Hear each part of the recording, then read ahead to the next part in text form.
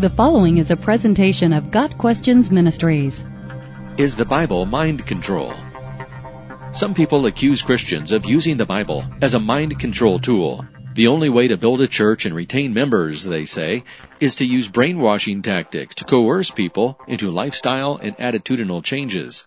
The accusation is groundless, but those who do not know the power of the Holy Spirit need some way to explain the change in people's lives. While it is true that cults, many of whom claim to be Christian, do practice forms of mind control, true Christianity is not coercive in any way. Pastors who love the Lord desire to nourish, edify, and protect their congregations. Church leaders are to serve unselfishly and humbly, with no thought of personal gain. So, no, the Bible is not mind control, and it does not advocate mind control in the sense of brainwashing or psychological programming. However, the Bible does speak of controlling one's mind. Repentance involves a change of mind. Christians are made new in the attitude of their minds. Ephesians 4, verse 29. They are to be like-minded, so as to avoid quarrels. Ephesians 2, verse 2. They have been given the mind of Christ. 1 Corinthians 2, verse 16. The result is a new attitude and new behavior, a whole new creation, in fact. 2 Corinthians 5, verse 17.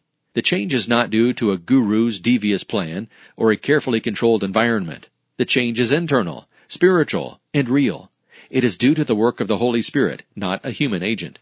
Man has a sin nature inherited from Adam. That sin nature has control of a person and causes various sins to manifest in one's life. Controlled by that sin nature, man can in no way know God and please God. In fact, he is an enemy of God, Romans 5, verse 10. The Bible says that the sinner, controlled by his sinful nature, needs a new nature and deliverance from the power of sin. The person who accepts Jesus Christ as personal Savior receives that new nature and is indwelt by the Holy Spirit, who gives the believer the power to say no to sin and yes to God's righteousness. The believer in Christ has been set free. He is not obligated to obey the dictates of the sin nature anymore, for he has the freedom in Christ to do what God wants and to glorify Him in life. The Bible is not mind control. Rather, the Bible provides an alternative to a life controlled by sin. The Bible shows us how to be spirit-controlled. Yes, a believer will have a change of mind as he rejects the lies he once believed and embraces the truth in Christ. The Spirit-filled believer will have a life of adventure with God, a life free to serve God with enthusiasm, eternal fulfillment, and hope.